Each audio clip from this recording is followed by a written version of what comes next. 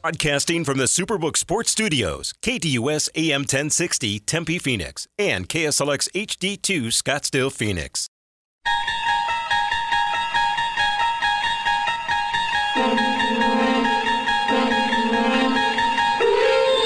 It's now time to enter the Sports Zone with your host, Bob Kemp. Trying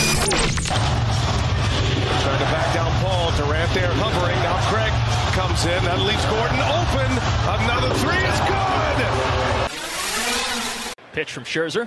Caught on and missed. Chased a breaking ball in the dirt. Alvarez applies the tag. Scherzer has another strikeout. Second time he has gotten Jake McCarthy. And there's one away. Maiden. Pressure picked up, and he throws it across. It's Mekhi Shaw, and he breaks into the end zone. Touchdown, Aztecs. Difference of 2 seconds, game clock and shot clock. Harden sizing up Horford. It's a three. Good! Harden's got 45! Timeout, Boston! Dame challenged by Murray. Above the break. Survey sees two, takes the three. Got it! Damian Lillard knocks down the triple with 8 seconds remaining. 3 balls, 2 strikes. Kershaw set. The left-hander comes home. Swing on and miss. Strike 3. Struck him out with a slider. 2 men out for the Angels. Here's the pitch on Mike. Swings it down and fouls it back behind the plate. Trout's hitting .264. And something's up with Mike. He's going to be checked out right now. He's pointing to his wrist. Yeah, he's pointing to his outside of his left wrist. And I guarantee it, he's coming out. Dial 602-260-1060. That's 602-260-1060. Or tweet the show at KDUS AM 1060. And now, here's your Sports Zone guide, Bob Kemp, on KDUS AM 1060. Welcome to the Wednesday, July 5th edition of the Sports Zone. Not just the news and scores, the news and scores with analysis. In today's Sports Zone, right here on KDUS AM 1060 and KSLX HD2 100.7, the Suns is adding Eric Gordon, quiet the bench questions. Meanwhile, the Mets, should they try to trade Max Scherzer? The Pac-12, does it need San Diego State? Around the NBA, where are the best landing spots for James Harden and Damian Lillard? Clayton Kershaw and Mike Trout, which is more important to his team the rest of this season? And what else caught your eye since our last show, which was all the way back to last Friday? Here's today's schedule lineup on this show, which is the most informative sports talk Monday through Friday. In moments, we have the introduction of today's pipeline.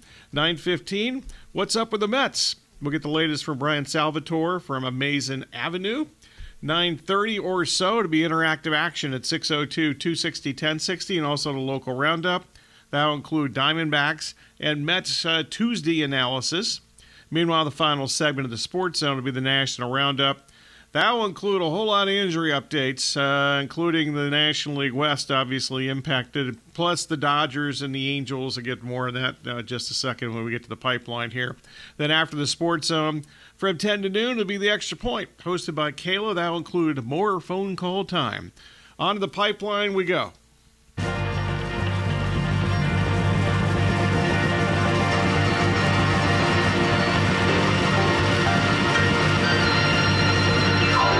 Time for today's pipeline, where the host reveals the hot topics for discussion. And we start with the KDUS poll question at KDUS1060.com. Today's question is adding Eric Gordon enough to quiet talk about the Suns bench in the 2023-24 season? And Kayla is here and has the early returns. Right now we are in a 50-50 split between yes and no. Ooh. Okay. Gordon agreed to a 2-year contract, including a player option. That's over basically for reportedly $6 million over the 2 years. That's according to now multiple reports. Meanwhile, today's Twitter poll question is, should the Mets try to trade Max Scherzer before the August 1st deadline? And Kayla once again has early returns. That we do over on Twitter at KDUS AM 1060. If you can figure out how to use Twitter right now, should the Mets try to trade Max? I heard about that. Yeah, it's been interesting.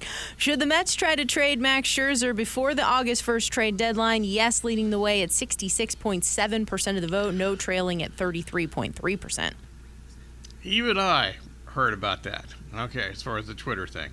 Meanwhile, Scherzer's contract, prorates for $43.33 million the rest of 2022, and the 2023, excuse me, and the full $43.33 million in 2024.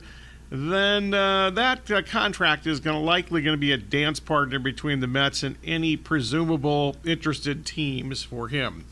Meanwhile, the former Diamondback first-round pick remained unbeaten now in 10 career starts against the Diamondbacks, his first Major League Baseball team, with the Mets' 8-5 victory in the first of the 3-game series on Tuesday. Anything Mets and or Diamondbacks certainly strongly encourage discussion all week long in the Sports Zone. Meanwhile, also on the local front, San Diego State has been rumored to be Pac-12 bound. The mystery escalated in recent days after conflicting reports as to whether San Diego State is actually leaving the Mountain West Conference after 2023. Does the Pac-12 need San Diego State to replace the outgoing UCLA and USC, beginning with that 2024 football season? All right, spanning the globe, an NBA free agency began last Friday. The biggest news, really, I think, is that ASU alum James Harden and Damian Lillard remain, at least for now, with the Sixers and the Trailblazers, even though both guards have reportedly asked to be traded. All right, so what teams would be the best landing spots for James Harden and Damian Lillard? The Angels, well, let's just go with the Los Angeles teams. The Los Angeles teams have some issues. The Angels placed Mike Trout in the injured list with a broken wrist. Shohei Ohtani was forced to leave the game on Sunday because of injury, and against the that's actually gave up after he got clobbered, quite frankly, by the feeble Padres offense. And meanwhile, the Dodgers, they had to place Clayton Kershaw on the 15-day injured list, not with a back problem, but with a pitching shoulder injury, which that doesn't appear to be serious, but. Which currently injured Los Angeles player is more important to his team's success the rest of this season? Clayton Kershaw or Mike Trout? Also, in addition to all these excellent questions and topics, what else caught your eye since our last show? That's the pipeline. We'll get to all these tremendous topics and much more during today's sensational radio program. Anything else on your mind falls into the general discussion category, so whether it's from the pipeline or a sports topic on your mind, 602-260-1060, or you can tweet the show at KDUSAM1060 or twitter.com/KDUSAM1060. Basically, the only rules are accuracy and objectivity. If you violate those rules, or if you're just simply bad, you will be the target of this.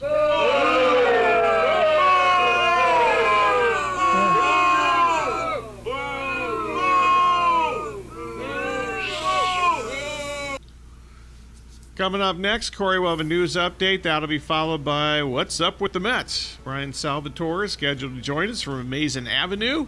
Once again, at the bottom of the hour, it'll be phone call time. General discussion, 602-260-1060. Also, we'll get to the local roundup. That'll be topped by some Diamondbacks Mets analysis from Tuesday. In addition to that, we will, time pending in that local roundup, have a little more on the Suns, and time pending a little on the Cardinals from really kind of some news currently and past Cardinals in the last few days here. You're listening to the Sports Zone with Bob Kemp on KDUS AM 1060 and KSLX HD2 100.7.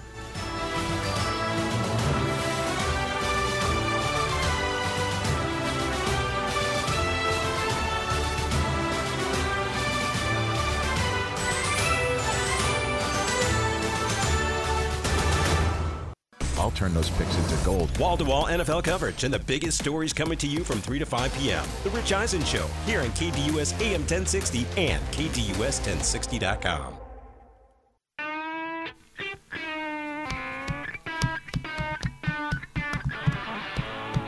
Welcome back to the Sports Zone with Bob Kemp on KDUS AM 1060 and KSLX HD2 100.7. Your home of the Dan Patrick Show, live Monday through Friday from 6 to 9 a.m.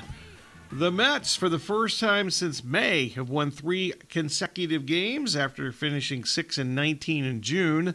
That's 6 wins in June, the second worst in Major League Baseball, behind only the Royals. Out to the KDUS hotline we go. For Mets discussion, we're now joined in the Sports Zone by Brian Salvatore of Amazing Avenue. And Brian, good to have you on the show once again.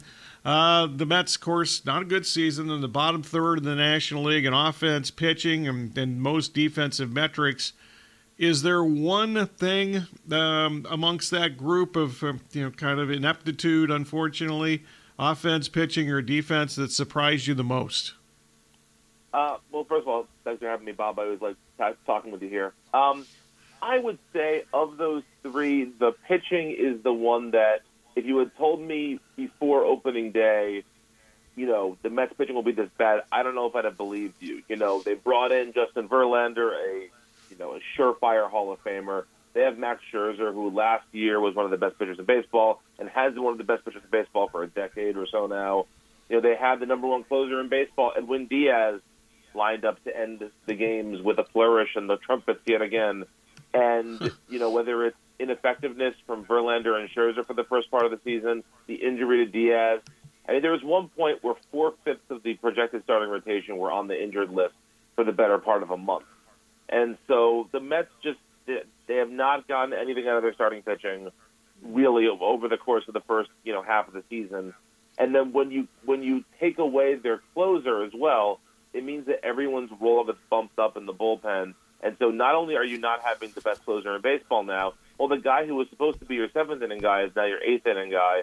And when the starting pitchers were only throwing 3 1/3 or 4 1/3 innings, the bullpen is getting overly taxed. And so, yeah, I would say the pitching has been the biggest disappointment thus far, although there is some competition there because it has been a relatively disappointing season for the Mets overall. In addition to what you mentioned there with the pitching, is there any chance that there might have been at least a hangover from last season when the Mets blew the double-digit lead and lost in the postseason to the Padres? I don't know about that. Possibly. What I would say about the end of last season is that it's really more of an Atlanta Braves story than it is a New York Mets story. If you look at the Braves from end of May of last season till the end of the year, they went on one of the best runs in the history of baseball. And, yes, the Mets did lose a lead, but the Mets did not play terrible baseball down the stretch. They faltered a bit. They did not play to the standard they were holding through July and August, but they were still playing, above 500 baseball. It's just that the Braves were so good. Now, they did certainly falter in the playoffs, and, that is, there's no excuse for that. However, I think this season's problems are wholly different than last season's. And unfortunately, I think a lot of them point to maybe a loss of the clubhouse for Buck Showalter. He's a manager that's very well regarded among baseball people, but he's never been able to bring his team all the way. He's never won a World Series in all of his years as a manager, even though he's had some great teams under his tutelage. And, between the ineffectiveness on the field, a seeming loss of the clubhouse off the field, I think Showalter is on borrowed time. I think based on what Mets owner Steve Cohen said in a press conference last week, that may not come till after the season, but I would be truly shocked if Buck Showalter is managing this club next year. Okay, you're kind of stealing some of my thunder here but that's no problem. Brian Salvatore of Amazing Avenue is currently in the Sports Zone. Okay, you mentioned Cohen. He had the press conference last week. He constantly used the word patience. Were you surprised at his approach? A little bit. He's a guy who has made a lot of managers angry, owners angry rather, because he is willing to spend in a sport when there has been this understanding that teams just shouldn't spend that much. And no one really knows what the rule is, but everyone seems to operate under these shadowy suggestions and all that. And Cohen doesn't do that. Cohen was willing to spend big bucks to make the Mets great. And you would think a guy who was that committed to winning would also be that committed to making a change mid-season, because if it's for the good of the club, I think he would be able to, make the mental argument, okay, I hired this guy, but I'm going to let him go because it's good for the club and we want to win. But what I'll say about Cohen is he's never been able to find a president of baseball operations. He has really wanted a high-level baseball man or woman to be sitting next to him, talking to him about what needs to happen. He hasn't really had that. You know, his GM, Billy Epler, was sort of a last-minute choice because there weren't others available after former Mets GM Zach Scott was released from his duties. And so it just seems like Cohen doesn't have the confidence on the baseball side that he has on the ownership side. And so I think because he doesn't have that confidence, he is willing to give those people a longer leash than maybe they would be getting if he had a president of baseball ops sitting next to him who could maybe help him realize some of his goals a little bit more strategically and a little bit quicker. Okay, so it seems mathematically unlikely, but do Buck Showalter and Billy Epler need to reach the postseason for them to return next season? I think so. Billy Epler, I think, might have a little bit more of a leash with Cohen, in part because the rumor has been, since Cohen came on board, that he really wants Shohei Ohtani on the Mets next season. And Billy Epler is one of the people who brought Ohtani to the Angels from Japan. And so if Cohen feels like Ohtani has a connection to Epler, I wouldn't be surprised if Epler gets a longer rope. But I do think that they hire a president of baseball operations to oversee what Epler is doing. In terms of Showalter, I think if he does not make the playoffs, he is out as Mets manager next year. And honestly, the way he conducts his press conferences right now, it seems like he's looking forward to not being the Mets manager anymore. Yeah, his teams, I don't think there's been many of them that lack attention to detail, but I've watched plenty of Mets games this year, and they seem to do some things that you just don't understand what they're doing, fundamentally or intelligence-wise, so forth. Do you see that same thing? I do, and what is especially frustrating about that is the core of this team is very, very similar to last year's club. And last year's club seemed to me, even though every team makes errors, every team makes mistakes, but they just seemed to be a team that was very, very focused and that was very, very resilient. And I have not seen this club this year be as focused or as resilient as last year's was. And I don't know what it is to blame for that. It's the same coaching staff for the most part. It's the same player personnel for the most part, especially on the defensive side. And the defense this year has been atrocious, as you mentioned in our open here. I don't know if it's just a cascading effect where when the starting pitching doesn't do well, the players in the field are frustrated and not as focused, whereas last year they had such good starting pitching that the innings were moving quicker, perhaps, and the players didn't have as much time to sit and think about what they were doing and then lose mental focus. I don't know what it is. It's incredibly frustrating, and it's something that I think the next offseason is going to have to really take a long, hard look at. Is there a way to improve this team without getting rid of some of its core pieces that are signed long-term? Okay, so they're 39-46. They're in fourth place. Obviously, they're way behind, 18 games behind the Braves in the East. 6.5 out of the first NL wild card spot. What would they need to do to make a run at that wild card before the trade deadline? I think a couple of things. The first thing, and this has started to happen a little bit, is a sort of coalescing of the starting pitching. Max Scherzer pitched last night. Did not look fantastic, but gave the Mets a solid effort. Justin Verlander's now had a couple of decent starts over the last few weeks. Kodai Senga has been pitching on regular rest and has not been imploding the way he was on regular rest earlier in the season. And it looks like the Mets are about to get Jose Quintana back pretty soon. And so when the starting pitching goes 6 innings, the Mets tend to win the game. I don't have the number in front of me, but they have an overwhelming success when the Mets starting pitching goes 6 or more innings. So if they can get their starting pitching in line, that allows them to have their bullpen lined up the way they want to, and it hopefully will give the lane to guys like Pete Alonso and Francisco Lindor to do what they have to do to score the Mets a couple of runs. The Mets have not had trouble scoring runs this season, but they're often giving up so much more than they're scoring. If that starting pitching can right the ship, I really do think the Mets have a shot at the playoffs. But I think the wild card is the best they could possibly hope for. I think the division is already out of the question for them. Is there any way that Cohen and the Mets would trade Scherzer or Verlander before the August 1st trade deadline? So Verlander, I'm going to say no, because Verlander is on a 2-year contract with an option, so the Mets have total control of him next year. Scherzer has an opt-out after this season, and he has not looked his best this year, and so I think he may be smart and might want to just take the money he's owed for next season and not opt out. But I could see the Mets, if they got wind that he was going to opt out anyway, possibly trading him. However, I think that you're going to look at players like Tommy Pham, who the Mets signed as almost an afterthought this offseason, has been a real nice surprise. I think you're going to look at Brooks Raley, their lefty out of the bullpen, and maybe David Robertson, their current closer, as the folks that are more likely to be traded. I was going to add those guys in too. Robertson, Adam Ottavino, Pham, Mark Canha. Might they be moved? I think they will. I think so. My podcast co-host Chris McShane had said on Saturday that he felt the Mets needed to go 7-1 before the break to show the fans they weren't going to be sellers. And the Mets have won every game since Chris said that. So.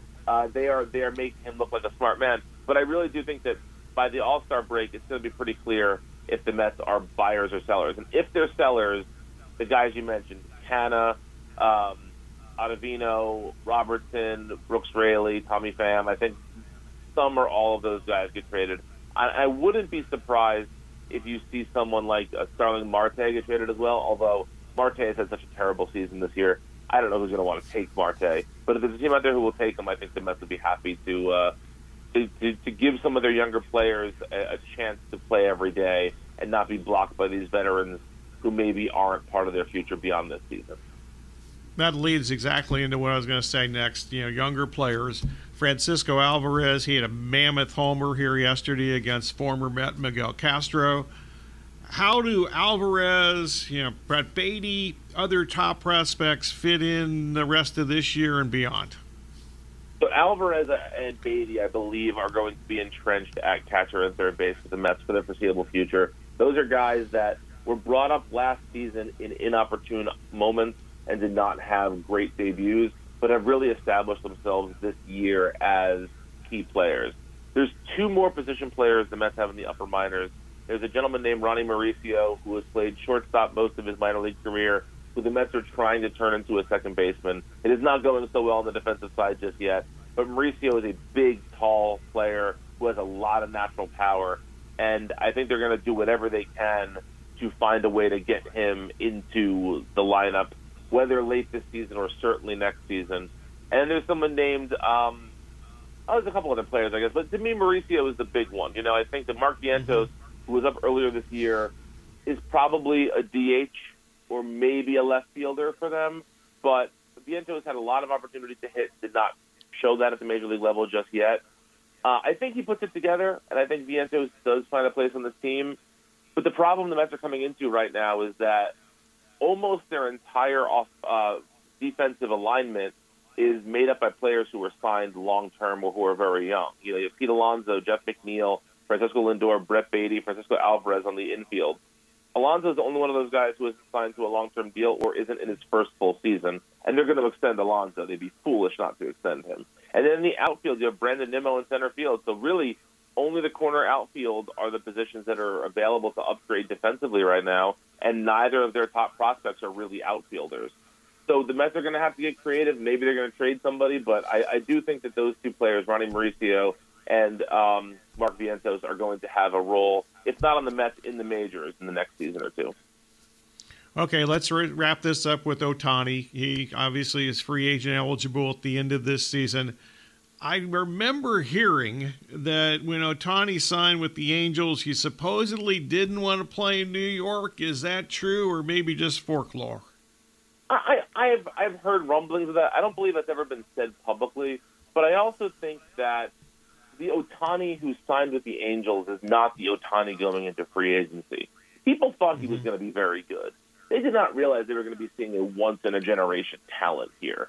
And I think once you've established yourself on the major league stage, you look to the big stage as the place where you can really blow up. He has the chance to be the Tom Brady of the MLB, where he can be sort of this marquee player that is discussed as an all-time great while he's still playing. And if you're going to be put in that light, there's only a few teams that really have the money and have the media resources put behind you. And two of those teams happen to be in New York City. And one of those teams has an owner who is not afraid to spend his personal wealth to bring someone in. I think Ohtani makes a whole lot of sense for the Mets, but I think part of that might just be wishful thinking. I do think he's a Dodger next season, but I'm holding out hope that he winds up a Met. All right, Brian, tell people how to read your stuff and listen to the podcast. Yeah, I am on Mason Avenue. I write a lot there. I also have a podcast called Today Your Love, Tomorrow the World Series on the Fans First Sports Network. And I'm on Twitter at Brian A. Dnap. And thank you for having me on again, Bob. I always appreciate it. Always a pleasure. Thanks. And, depending on what happens here the next few weeks and months, we'll do it again, I'm sure. Absolutely. Thanks, Bob. Brian Salvatore of Amazing Avenue. Check out his work. As he mentioned, he gave several opportunities or options there for you. And lots of Mets fans in this town. Many were at Chase Field yesterday and watched Max Scherzer remain undefeated in his career against the team that drafted him. Next segment, more on that. Also, phone call time, 602-260-1060. Also, we'll start that local roundup with some Mets and Diamondbacks from yesterday. Time pending in the next segment. We'll get to a little Cardinals from the weekend, current and former Cardinals. And depending on how I'm doing time-wise in the next segment, we'll get to some Suns. Certainly, lots going on with the Suns. Well, I don't know about lots. They've signed several players. Whether any of them, except for one, make a difference, I think is highly questionable. But the Summer League, we know who the roster is in the Summer League now. We didn't know that last Friday. We know now. So we'll get into that maybe a little in the next segment, too. You're listening to Sports Zone with Bob Kemp on KDUS AM 1060 and KSLX HD2 100.7.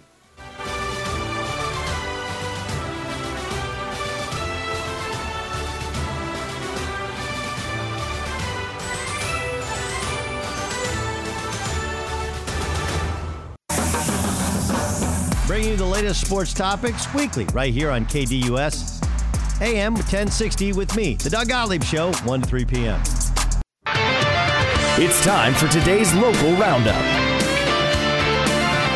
Welcome back to the Sports Zone with Bob Kemp on KDUS AM 1060 and KSLX HD2 100.7. In addition to the local roundup, it is phone call time if you want to get in to the Sports Zone, to the KDUS hotline, 602-260-1060. Once again, general discussion. If you want to chime in, feel free to interrupt at any point in this segment. Meanwhile, topping today's local roundup, the Diamondbacks staggering heading into the All-Star break. They're 4-6 in the last 10 games, but they still lead the National League West over the Dodgers and Giants, both of whom suffered significant injuries since we were here last Friday. I'll get into those in some detail during the National Roundup. That's in the next segment. Back to the Diamondbacks. The best news is Corbin Carroll returned to the starting lineup on Tuesday for the first time since he left with the shoulder injury last Thursday. Carroll, in his first at bat yesterday, hit an opposite field home run off of a former Diamondback Max Scherzer in the Diamondbacks' eventual 8-5 loss to the Mets. Carroll also, within the last week, named a starter for next Tuesday's All-Star game in his hometown of Seattle. And as of Monday, or also on Monday, I should say, Carroll was named the National League Rookie of the Month for June. He finished the month with the major league leaders for among rookies with run. Actually, no, not just players, not even rookies, just all players. Fourth in runs scored in the month of June with 25. He was sixth in runs batted in with 26, and he was tied for seventh with 8 home runs. Back to Tuesday specifically. The Diamondbacks have still never defeated Max Scherzer, who was drafted in the first round by Arizona in 2007 or 6 out of the University of Missouri. Scherzer wasn't great on Tuesday, but he was good enough to win 6 innings, 4 runs. Now, 3 of those were solo homers, and he gave up 6 hits, and 2 walks, struck out 9. In his 10 career starts against Arizona, Scherzer is now 7-0 with 3 no decisions. Meanwhile, for the Diamondbacks yesterday, Zach Davies' pitching line was 5 2/3, 4 runs, 5 hits, 2 walks, 6 strikeouts. 3 of the 4 runs came on a home run from former Diamondback outfielder Starling Marte. That was during the 4th inning when Davies really labored and gave up. He had threw 28 pitches and then gave up that 3-run homer to Marte. Meanwhile, the Diamondbacks and the Mets were actually tied yesterday at 4 when Miguel Castro, former Met, entered in the 7th inning. Castro had not allowed a run. In fact, he had not even allowed a base runner in his previous 7 appearances. Yesterday, he gave up a base runner and then a mammoth 2-run homer, the second longest home run in Chase Field this season, to the previously struggling New York catcher Francisco Alvarez, who we talked about in the last segment with Brian. Also, Arizona did get the tying run to the plate in the 9th inning, but David Robertson, who's been mentioned in Diamondbacks trade rumors among many closers and relief pitchers, Robertson allowed a run before he got the final out yesterday. Personnel news, the Diamondbacks, as we forecast last week, sent the struggling and, quite frankly, really bad, at least at the major league level, Brandon Pfaadt. They sent him back to AAA Reno after another disastrous start last week when he couldn't get out of the 3rd inning. In fact, he didn't get any outs in the 3rd inning last week against Tampa Bay. Also, maybe not that surprisingly, Pavin Smith was also sent back to AAA.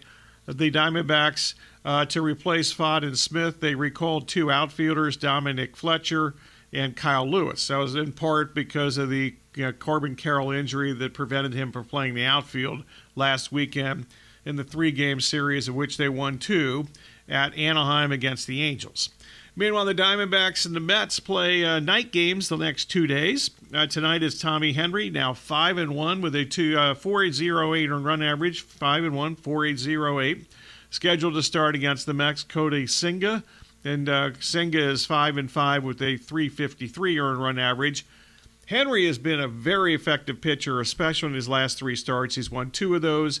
In these 3 starts, he has a 196 earned run average. He's allowed just 4 earned runs over 18 1/3 innings. He has never faced the Mets in his brief 2-season Major League career. Updated standings in the National League West, the Diamondbacks sitting at 50-36, the Dodgers at 47-38, and then the Giants are 46-40. No team in the National League West in their last 10 games is above 500. The Dodgers are actually 5-5 during that clip, but since we were here last, the Dodgers lost twice to the Kansas City Royals, and last night they blew a lead in the 9th inning and lost at home to the Pittsburgh Pirates. So as I mentioned, the Giants over that stretch are 3-7, the Diamondbacks 4-6, Dodgers 5-5, and we have long since caring about, in this show at least, we don't care about the Padres.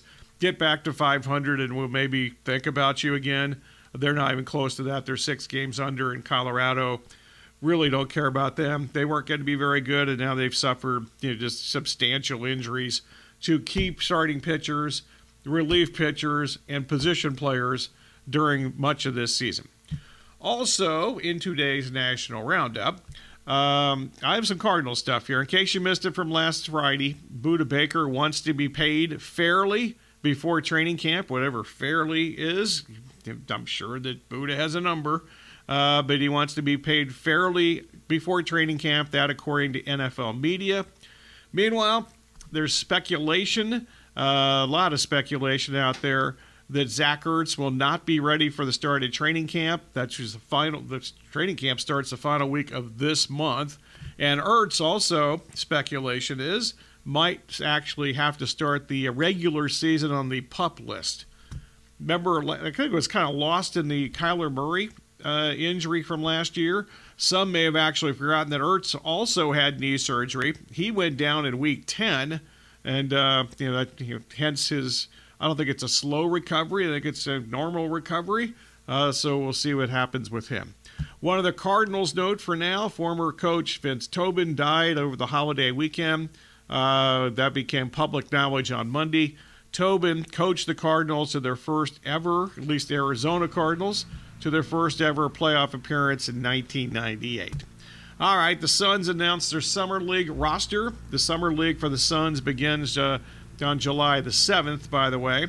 But some names on here that did kind of catch my attention. Camara, who they drafted, the one draft pick they had this year, from Dayton and started his career at the University of Georgia, is on this Summer League team. Also, Marcus Carr, who had a accomplished college career, started at Minnesota, ended up at the University of Texas. He's on the Suns Summer League roster. He's a 6'2" guard. I'm not real sure where he fits into their regular season plans, but he's on the Summer League roster, and he's a person of note.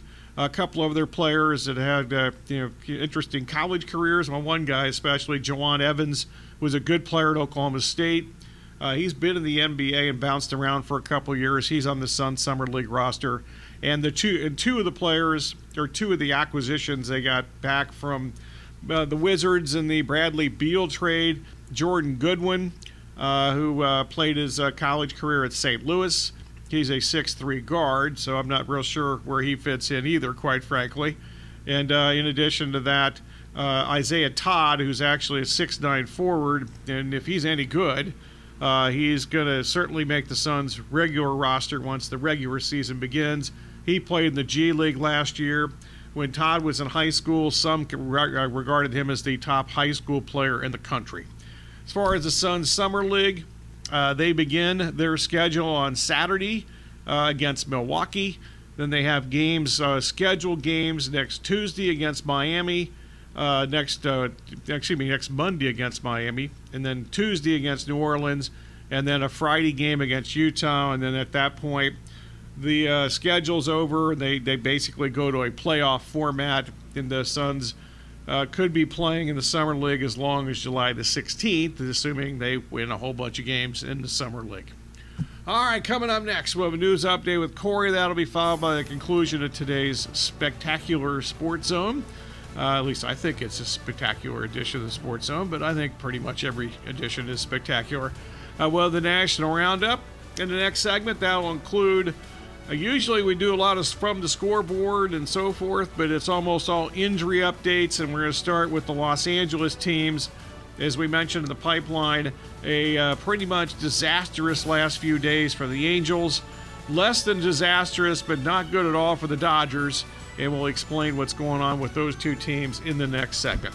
You're listening to the Sports Zone with Bob Kemp on KDUS AM 1060 and KSLX HD2 100.7.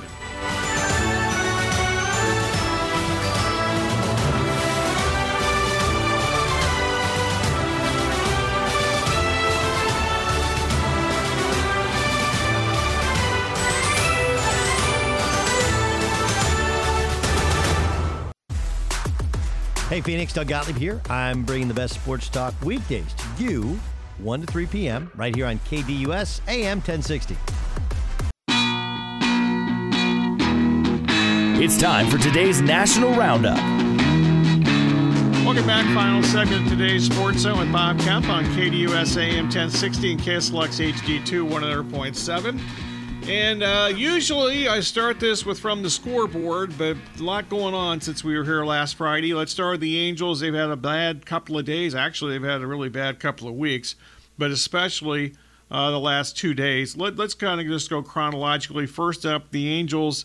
They have not won a series since Father's Day weekend. They've lost 7 of their last 10 games. Their record is now 45-44. They are 6 games out of the wild card spot in the American League. And remember, the American League wild card is a whole lot more competitive with more good teams than the feeble National League. Meanwhile, also on Monday night, the Angels announced that Mike Trout suffered a hamate bone fracture in his left wrist. He was placed on the 10-day injured list. He's expected to be out a lot longer than that. Likely into August, according to MLB Radio this morning on Sirius XM. Then on Tuesday, Shohei Ohtani departed as the starting pitcher and the designated hitter in the eventual 8-5 loss to the Padres. He had a blister on his middle finger of his pitching hand. He left the game after giving up consecutive home runs to Xander Bogaerts and Jake Cronenworth with nobody out in the 6th inning. He allowed 5 runs, 7 hits, struck out 5, and walked 4 in that game. Ohtani said through an interpreter that he will not be pitching in next week's All-Star game, but that he said he would be available to hit. So we'll see what happens. But yesterday he had to leave the game as a DH with the blister. The Dodgers, since we were here last Friday, lost twice to the Royals. That was over the weekend. Then last night they blew a 9th-inning lead and lost to the Pirates. But unfortunately, the news is worse as far as their pitching staff's concerned. They lost 2 starting pitchers to injury. Clayton Kershaw placed on the 15-day injured list, but not because of a back issue. That's of course, something we've talked about for many years, which has plagued him. This time he's dealing with a shoulder injury. His term was his shoulder was barking, and then they ended up putting him on the injured list like 24 hours after he claimed that and said that. This it kind of adds to the Dodgers list of pitching questions and injuries. Julio Urias and Tony Gonsolin have both spent time on the injured list this year, but they haven't pitched as well as they did last season. Urias came back and was activated over the weekend and got kind of dinked and dunked to death and lost at Kansas City. Gonsolin got clobbered again in his last start. He's had some 2 or 3 extremely bad starts here of late. Meanwhile, ESPN believes that that as far as the Dodgers and Kershaw, they're targeting an early return of the after the All-Star break. Dave Roberts kind of indicated that. So it's possible Kershaw will be ready to go as soon as he's eligible to come off the injured list, which would be late next week. Meanwhile, on Tuesday, the Dodgers revealed the worst news. They announced that Dustin May is out for the season. He's going to Tommy John surgery again. He's going to have right elbow surgery again on July the 18th. That's the second time he's had that. He missed much of the 21 and 22 seasons after undergoing Tommy John surgery. He's made just a total of 20 starts over the last 3 years now. He's 7-5 with a .321 earned run average, pitched 101 innings. He was very good so far this season. 4-1 with a 263 earned run average in 9 starts before he went down against the Twins earlier this summer. So, the Dodgers, counting Kershaw in May, have now had 7 different starting pitchers this season that spent time on the injured list. And Walker Buehler, who hasn't pitched this year while recovering from Tommy John surgery, he's hoping to be back late this season, but that's likely going to be as a relief pitcher. Also around Major League Baseball, it's not often that Aaron Judge and an injury with him do not start this particular segment, but he's been out for a month with a torn ligament in his right toe, but he did tell reporters yesterday that he will not be having season-ending surgery during this season. We're not going to do it this year, he declared. He's made some progress, telling reporters that he's starting to do some light hitting drills. He's also started to play catch last week. No clear timetable as to when he might actually return. He's been out for approximately 1 month. Also on Tuesday, the Astros, who have won 7 of their last 10 games, got some bad news when they scratched Jose Altuve, an oblique injury. Usually these are a few weeks. We'll see what happens. Also, remember the Astros still without Yordan Alvarez, who's out with an oblique injury. Also, MLB stuff. Couple other quick things. The Giants lost Thairo Estrada. He's on the 10-day injured list. He's going to be out much longer than that. He actually has a left hand fracture. And Anthony DeSclafani was placed on the 15-day injured list with shoulder fatigue. And the Padres designated the old-timer, and unfortunately looks like he's completely over the hill and done now, Nelson Cruz, for assignment. So that means they have 7 days to trade him or basically release the 43-year-old slugger. That's a lot. from the weekend, last few days. That's basically all from the last 3 days, really, as far as the injuries go. All right, stay tuned. The Extra Points coming up next with Kayla.